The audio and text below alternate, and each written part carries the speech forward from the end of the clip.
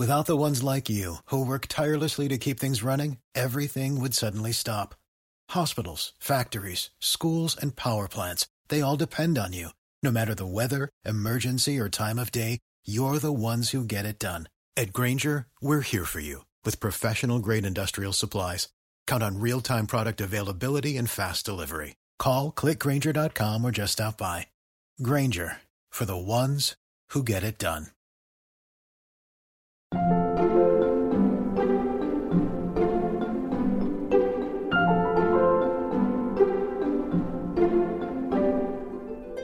I feel like all those just preconceived notions of bird watching that, you have to be quiet and wear like camouflage clothing. Right. And have to, walk slowly. Like, no, the birds don't care about all of those things.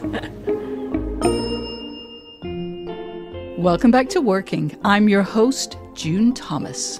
And I'm your other host, Karen Hahn. Karen, it's so nice to see you again. Yeah. But I have to ask, whose voice was that we heard at the top of the show? So that voice belongs to Isaiah Scott, who is an ornithologist and birder. Interesting. So why did you want to speak with Isaiah? Well, I first became aware of his work through his Instagram, Ike's Birding Hikes, and I just loved how enthusiastic he was about birding, and the more that I learned about him, the more that I learned about his efforts to make birdwatching, which I think is stereotypically seen as a pretty staid kind of hobby, seem more accessible and fun. I love the idea of using social media to get people interested in birds and birding. And obviously only a very small number of people will actually be able to join Isaiah on one of his birding hikes. But it sounds like his Instagram feed is getting a lot of people all over the country to head out into the woods. What does he do to make birding attractive to more people? I think part of it is just by virtue of who he is. He's relatively young, as he's currently a student at Cornell, and he's also not white, which I think is pretty important. And he also makes it very clear that birding isn't about seeing who has the best equipment or who sees the most birds on a hike. It's about having fun and also about community just as much as it is about the birds. Like, it's not a game that you're trying to win. Yeah. That's so cool. And I believe you asked him a question that is intended exclusively for Slate Plus members. What will they hear? So for Slate Plus, I talked to him about the field guide that he's working on and how it has changed from what he initially envisioned as he's been researching and working on it. Wow, that sounds super interesting. If you're a Slate Plus member, you'll get to hear that at the end of the show. And if, for some unfathomable reason, you are not yet a member of Slate Plus, why don't you sign up today? You'll get extra segments on shows like Culture Gabfest and The Waves. A few shows like One Year and Big Mood Little Mood even produce entire episodes just for Slate Plus members. And you'll never hit a paywall on the Slate side. Of course, you'll also be supporting our work and Slate's work. To learn more, go to slate.com/workingplus. All right, now let's listen to Karen's conversation with Isaiah Scott.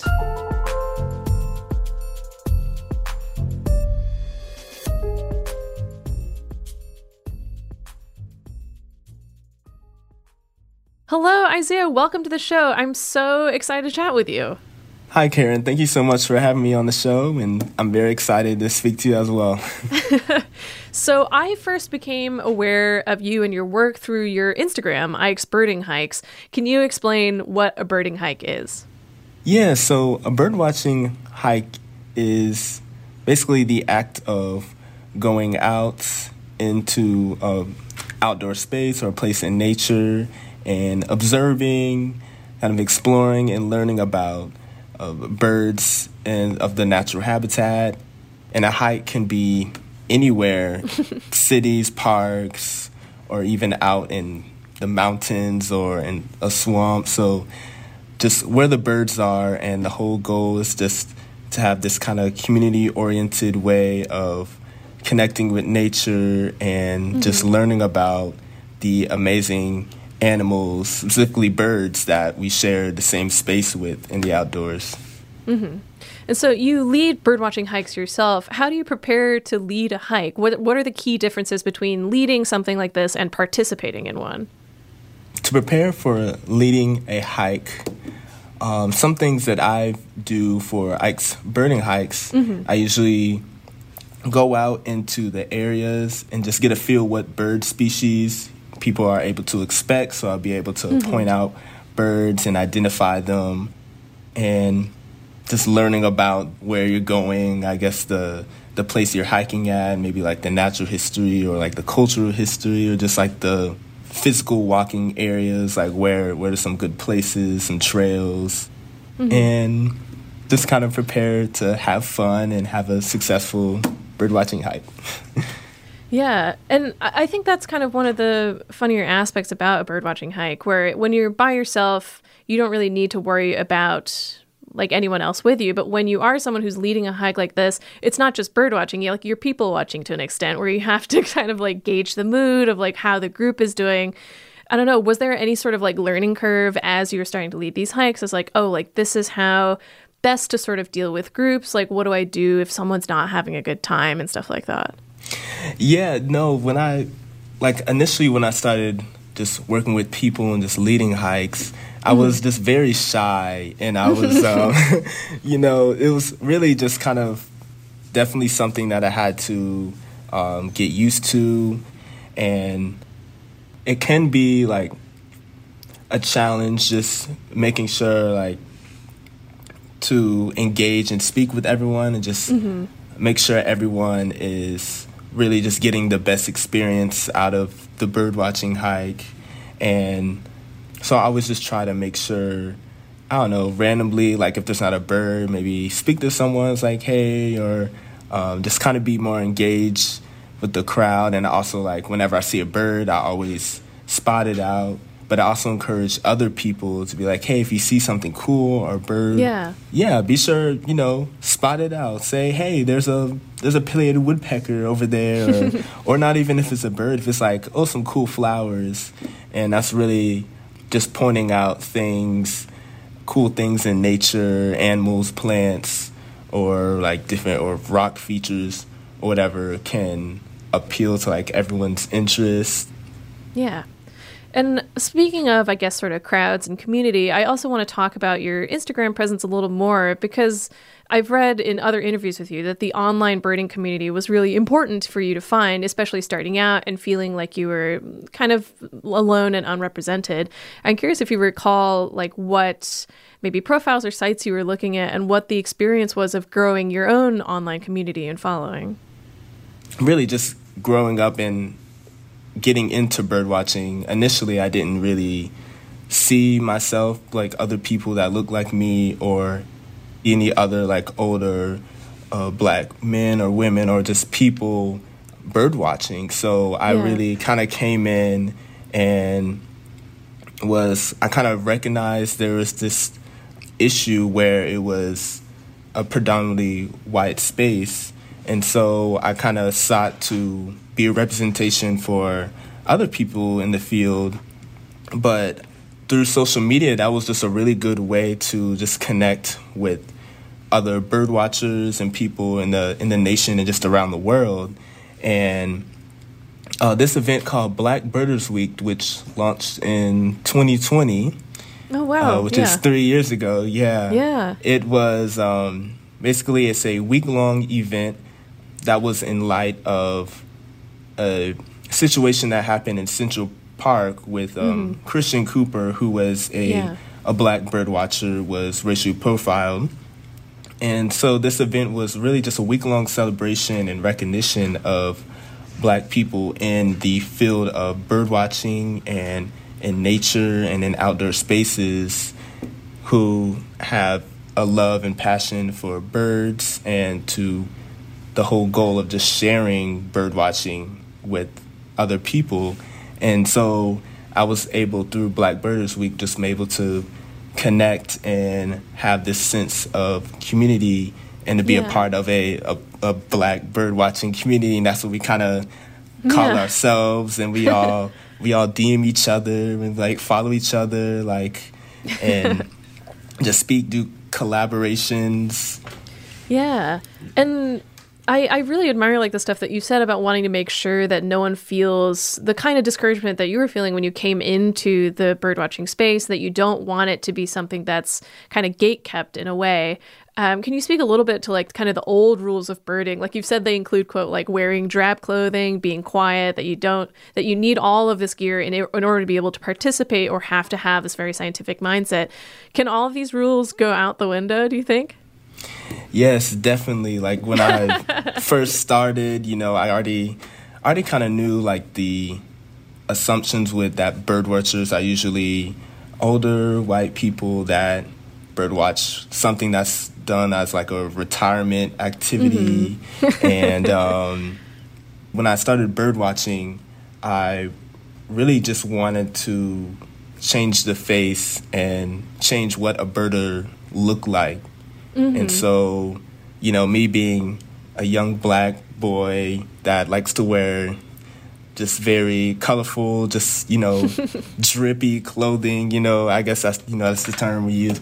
And just like to express themselves outdoors, have to sometimes be loud, just say funny jokes, some just laugh. And I feel like all those just preconceived notions of bird watching that, you have to be quiet and wear like camouflage clothing, right, and have to, walk slowly. Like, no, the birds don't care about all of those things. And and also have this saying, like, tying back to the clothing, like, you want to look good for the birds. Like, you want to wear like a nice outfit, some colorful clothes. Yeah, I guess this is sort of a tangent, but speaking of fashion, you have very great fashion sense. I mean, you've also collaborated with LL Bean, a very, I guess, famous label at this point. What led you to want to collaborate with them? And also, like, as these offers have come to you, like, what distinguishes something you want to do versus something that you would rather pass on? Yeah, so with LL Bean, I think it was also in 2021 that I received a DM from LL Bean. And so I was like, what? This clothing brand company just messed me on Instagram. And so they offered to do a collaboration, a paid partnership for, I think it was like a fall and winter collection that they were doing. And so I was very interested. That was just be great for birding. Also make you look good while you're outside bird watching, have a little birding fashion, birding drip. And so just by like continuing with Ike's Birding Hikes and making posts, then I started getting other offers from other outdoor clothing brand companies and apparel. Like I work with REI and Outdoor Afro and REI Co-op, Knox Binoculars, which is a binocular company out from California, which they have very just stylish binoculars that you can match with the outfits, And so really just, I really mainly look like with these paid partnerships and brands that reach out to me, it's just look to see if their values or if their brand realigns with mine, with Ike's Birding Hikes, like just having clothing that just invokes joy and a love for nature. Yeah, I love the phrase birding drip. I feel like that alone will get a few more people into birding. But to talk about, I guess, trying to open up the world of birding to others in a way, I understand that you are also the chair of diversity, equity, and inclusion in Cornell's Birding Club. What does that position entail, or like what kind of work are you trying to do from that position? So last year I was the chair of diversity, equity, and inclusion. That role has been passed on to another student now, but during that time, my role was particularly I just kind of recognize the issue of just lack of diversity, and the Birding Club really just catered to just a set amount of people, just mainly people who are E&S majors or already have like an interest in bird watching similar to I do. Yeah. But I just had a goal in visiting just just reaching out to other clubs and organizations and just getting more groups of people involved in the club. So I mainly did that with birdwatching hikes, and I led hikes where just anyone can come, just local hikes on campus, and it was just a really huge success, and just not even just students, but it was like grad students and people that lived around the local area and professors, and they would bring their children and just like really just show how just really expanding the birding community. And so it was really fun time doing that. We'll be back with more from Karen's conversation with Isaiah Scott after this.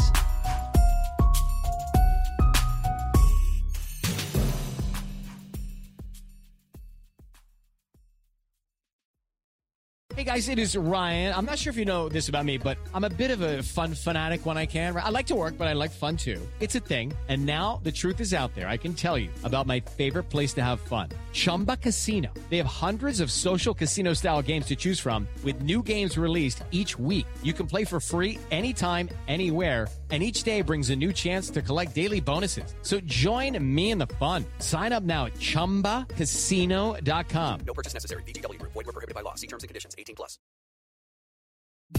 Listeners, I hope you've been enjoying Working Overtime, which is a bi-weekly bonus version of Working focused on listener questions. You can catch it every other Thursday. We love to give advice, and we want to answer your questions or respond to your concerns and generally share ideas on that show. Is there a creative problem you're struggling with or a creative practice that's working really well for you right now? Well, drop us a line at working@slate.com or call us and leave a voicemail at 304-933-WORK. And if you're enjoying this episode, don't forget to subscribe to Working wherever you get your podcasts. Now back to Karen's conversation with Isaiah Scott. So we've talked about a little bit of the work that you do, like with other people, but I also want to talk about your personal research. So you began a project to document the Gullah Geechee people's relationship to the coastal landscape. I wanted to ask you how you first came to know about the region and what captivated you about it and what made you want to research further. Yeah, so Gullah Geechee people are descendants of enslaved African people along the southeast coast, and this included the coast of North Carolina, South Carolina, Georgia, and northern Florida. And kind of during and after the time of slavery, there were settlements, and still are to this day, settlements and communities of Gullah Geechee people that are found in different sea islands and along rivers and in coastal areas.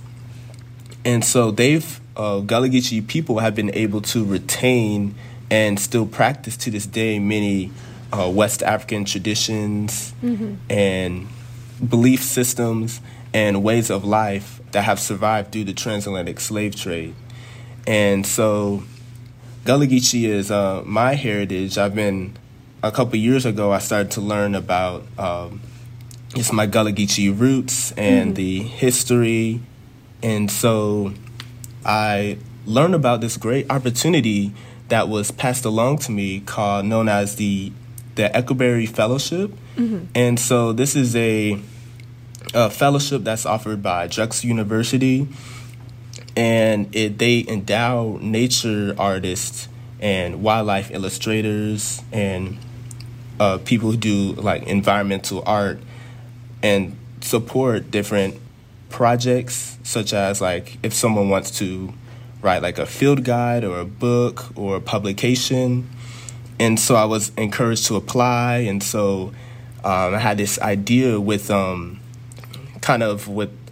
my interest with bird illustration and artwork to illustrate a guide of birds that are connected to Gullah Geechee people and just birds And through some of my research of about my Gullah Geechee heritage, I've found a lot of bird characters and symbolism in Gullah Geechee animal folklore.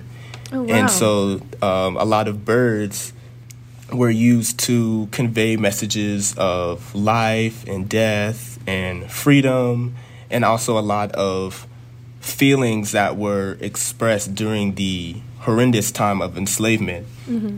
And so I received the fellowship. I'm the Eckerberry Fellow of 2021. Mm-hmm. And so I'm now in the process of illustrating this guide and this book.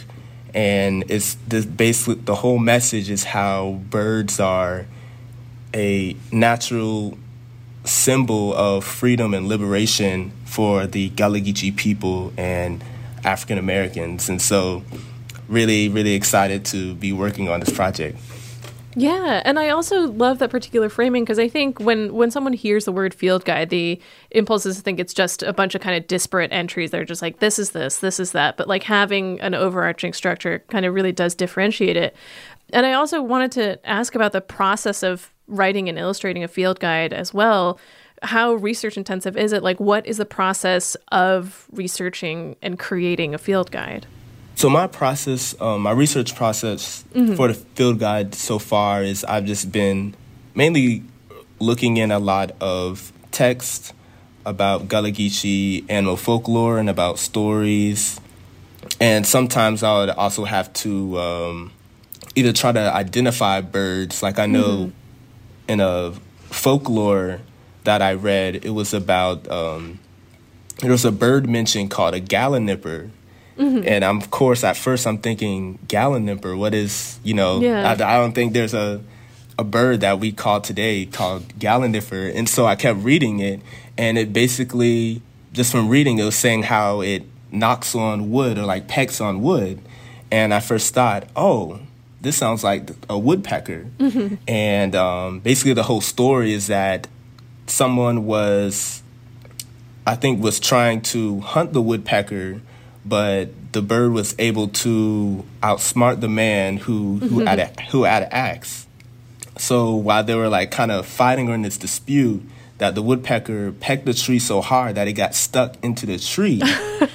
And so when the man, when he tried to strike out the woodpecker was so strong that when it pulled its head back, it pulled up the whole tree out of like the whole root out of the ground.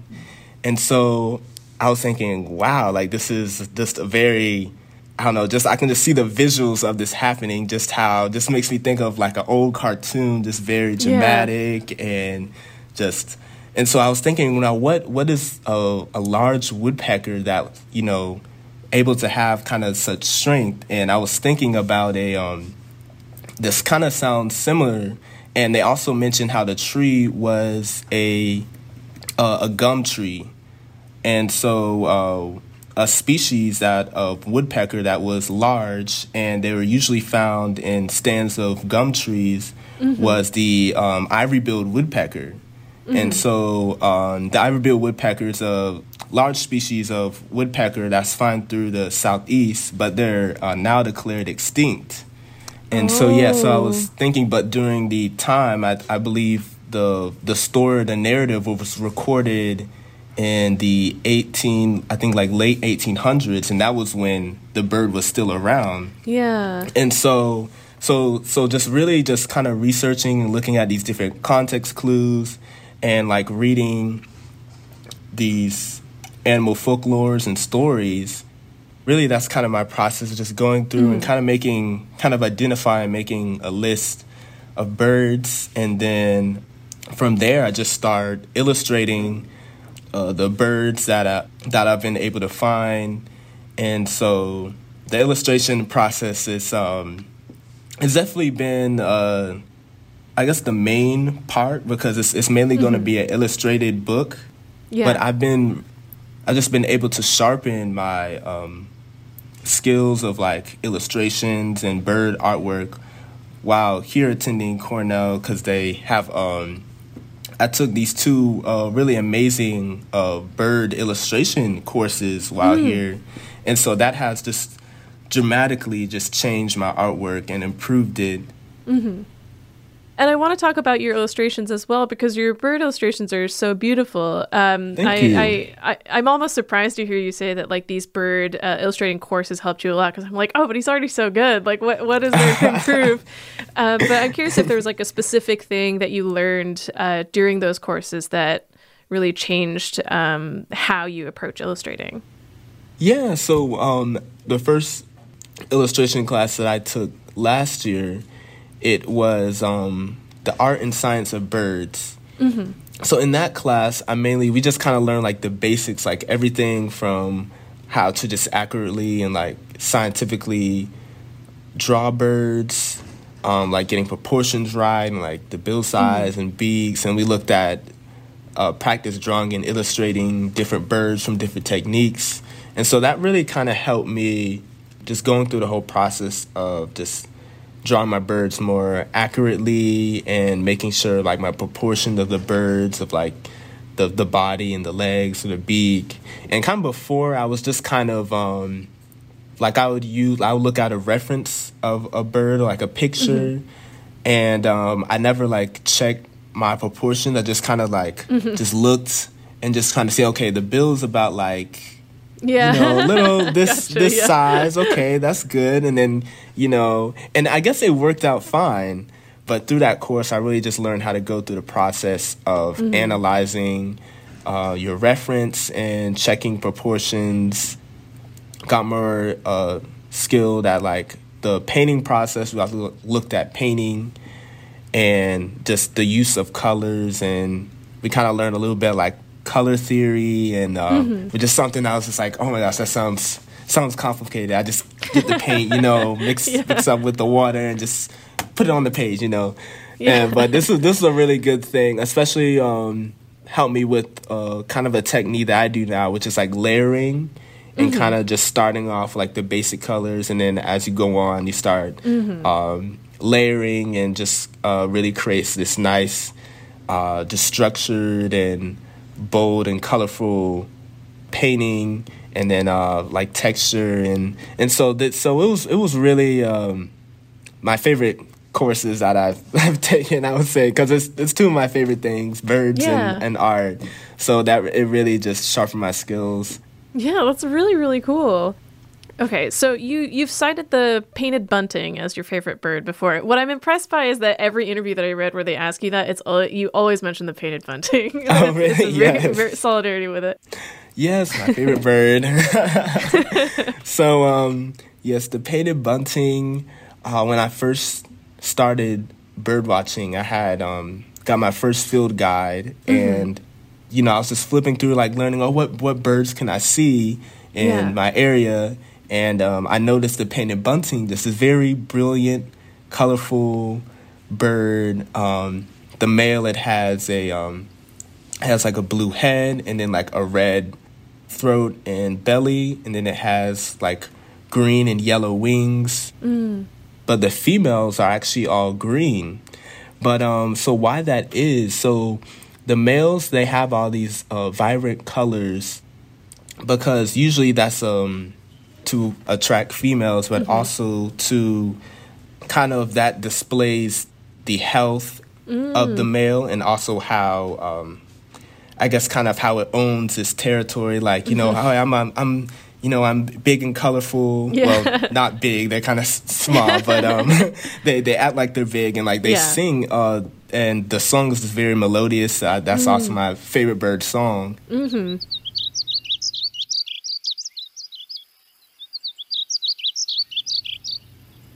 They sing to establish territories and to call off other rival birds, or just And so, but the females, so during the nesting season, when the females care and like lay over the eggs, that's as camouflage, and so that green, it blends in with the foliage and green. So that's something I recently learned. I was kind of like, wow, that's really cool how the that cooperation in the painted buntings, and how the colors kind of correspond to their behaviors. And it's this, yes, I love that bird so much. I'm curious, what are your other favorite bird calls? Another one of my favorite is this bird called the Montezuma or pendula. And I've been able to recently have a trip to Costa Rica in January. And so on one of our trips, we went to a cloud forest near this place called Arno Lake. And so one of my first birds that I encountered there was this bird called the Montezuma or pendula. And it's very beautiful in large blackbird species. They have like this very just ornate color pattern, like a yellow tail and like this like large triangular shaped bill. But they do like this kind of call display where they kind of like rock back and forth on this branch. And like when they go down, they let out this just very just kind of, I don't even know how to explain. It's just very like a robotic kind of metallic noise, and it's very high pitched. It is bizarre. It is awesome. All right. So for a final question about bird watching, do you have any quick tips or tricks for people who might want to get out there and give it a try? My advice for people who just have trouble like going out and have a hard time seeing birds, well, one thing with like looking through your binoculars, and that's something that I kind of struggled with when I started birding, like how to try to find birds like in the binoculars. Yeah.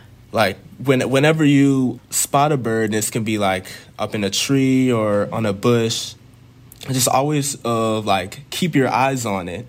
And then usually with your binoculars, like you just kind of gently just place the binoculars over your eyes. And so this kind of helps because sometimes when it's like, oh, I see a bird, and you kind of rush, and then like you're looking at just nothing. It's like the other side of the place. It's like, oh, wait, I have to try to find it. But what I really found very helpful is just kind of just like keeping your eyes on the bird, unless it flies away. That's sometimes happen, and that can be a hassle to deal with.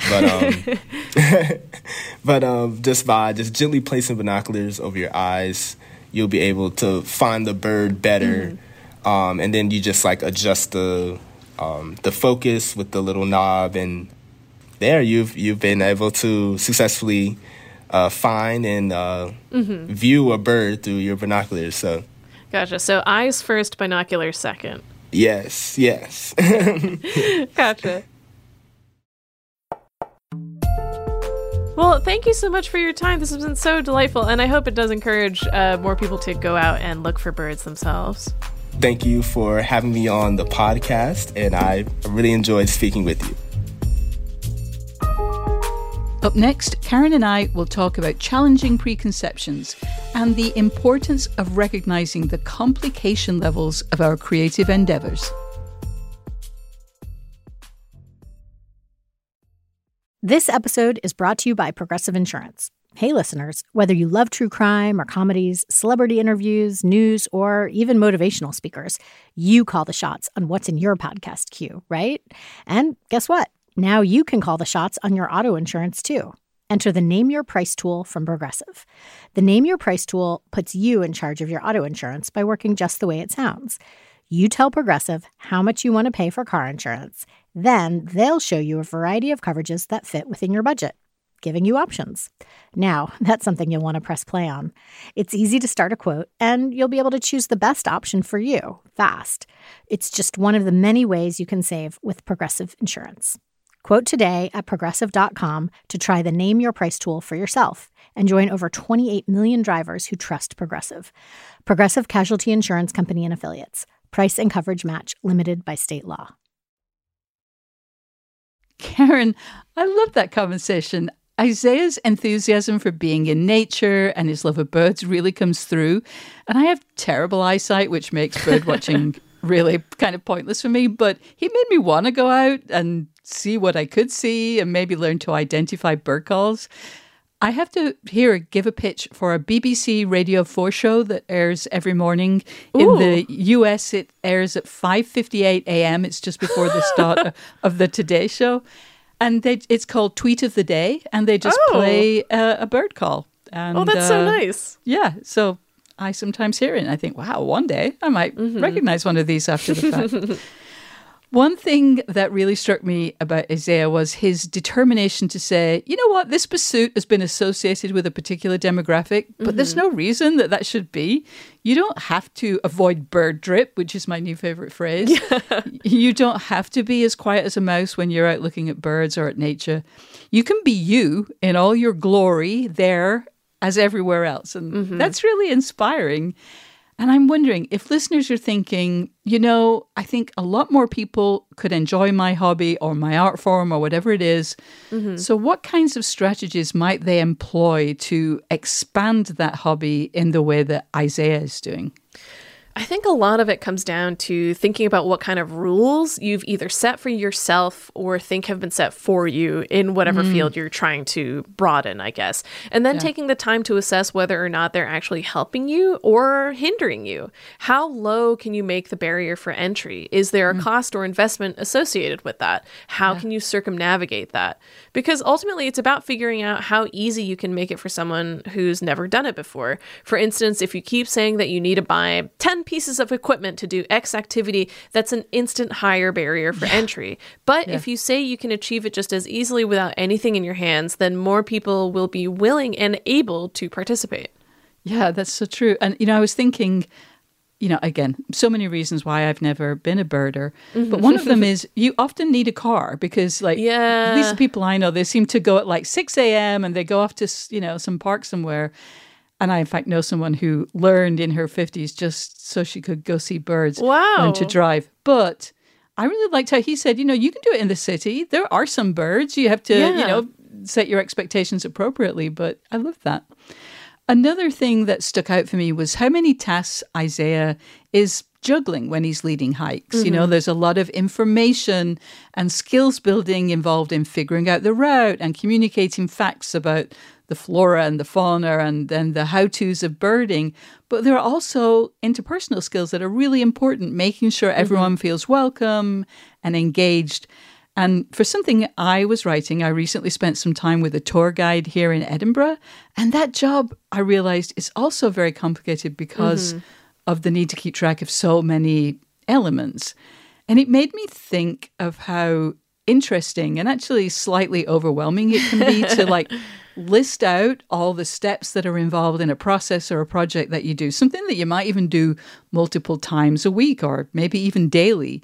It can be really eye-opening. You can kind of feel good about yourself, how much you're doing, or sometimes, you know, it can lead you to make decisions about maybe cutting scope or needing to develop more skills.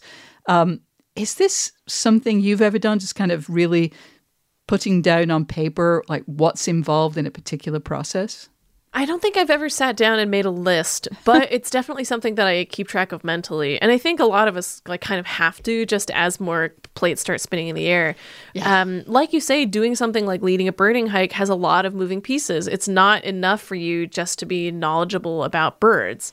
And I was thinking about this in relation to the conversation that I had with game maker Jian Shim in another working episode, where she mentioned that she got her start leading these group activities for kids and how much that sort of helped her figure out how to work in a medium that, while it is crucial for you to be a good storyteller, also demands that you be good with working with people. Yeah. And I think that knowing what your skill set is, or at least your level of comfort, is really important in figuring out how you want to move forward in your field. Like, you can work on your people skills and get better at working with people, but if it's just not something that you're interested or find like puts a lot of anxiety on you to do, it's probably better to divert your energy somewhere else and find a different way forward. Yeah, and it's really hard to figure that out without actually doing it. You know, you think you want to do something and then you do it, you're like, oh, okay, no, never again. I really enjoyed hearing about the project he's pursuing as an Ecclesbury Fellow. Seems like a really beautiful way of connecting different strands of interest and identity. And it was interesting to hear how he's trying to figure out the boundaries of his project in order to keep it doable. That's really important. and it's very hard. Yeah. You got to find that Goldilocks point in any project, or it's not too small, but it's not so big you can't do it. You got to find like that just right point. What have you learned about how to find that sweet spot?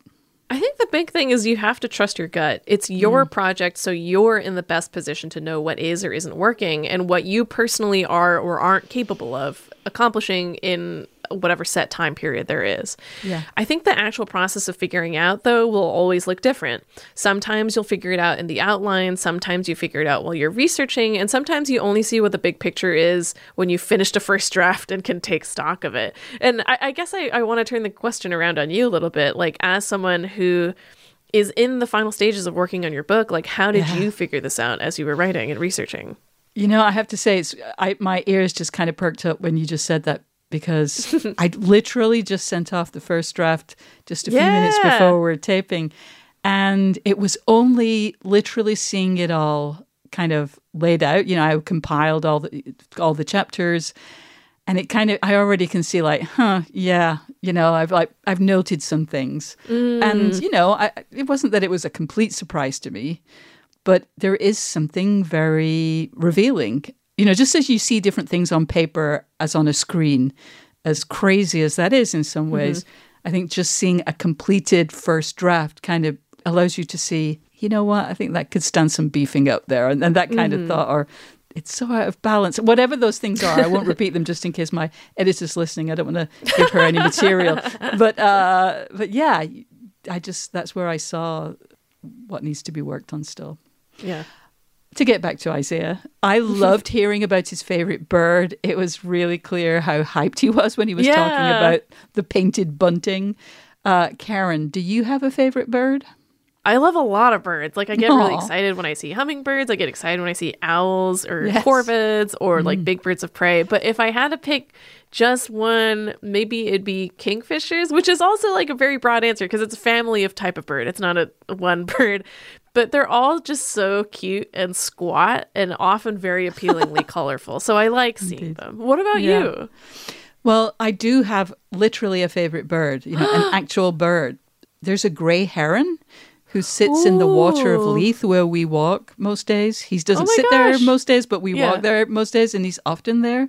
Yeah. And when he is there, we always kind of spend some time communing with him because he's so big, and he also is always on his own. There's often other birds around him, maybe some ducks and that, but there's no other herons. And, we've given him a name, we've given him a gender. What is his name? His name is Harry. Amazing. Incredibly inventive. But, we actually talk about, I wonder how Harry's doing, and I have to say, he's also an Instagram star. Not as Harry, but I noticed because there are quite a few tourists where he hangs out, he does show up on Instagram. So that's cute fair. Grey heron in Edinburgh. I love that. That's Harry. You should start an account for him. There's probably about 6 already. But yeah, maybe I will. Now that I've finished my first draft and I've got all kinds of time. Well, that's all the time we have this week, unless, of course, you're a Slate Plus subscriber, in which case you will soon hear a little something extra from this week's interview. And that's not the only benefit of Slate Plus membership listeners. You'll also hear extra segments on shows like this one, Culture Gabfest, and The Waves, entire bonus episodes of shows like Big Mood, Little Mood, and Slow Burn, and you'll never hit a paywall on the Slate site. Thank you so much to our guest, Isaiah Scott, and thanks to our wonderful producer, Cameron Drews, whose call is incredibly melodious. We'll be back next week with Isaac Butler's interview with writer John Cotter. Until then, get back to work.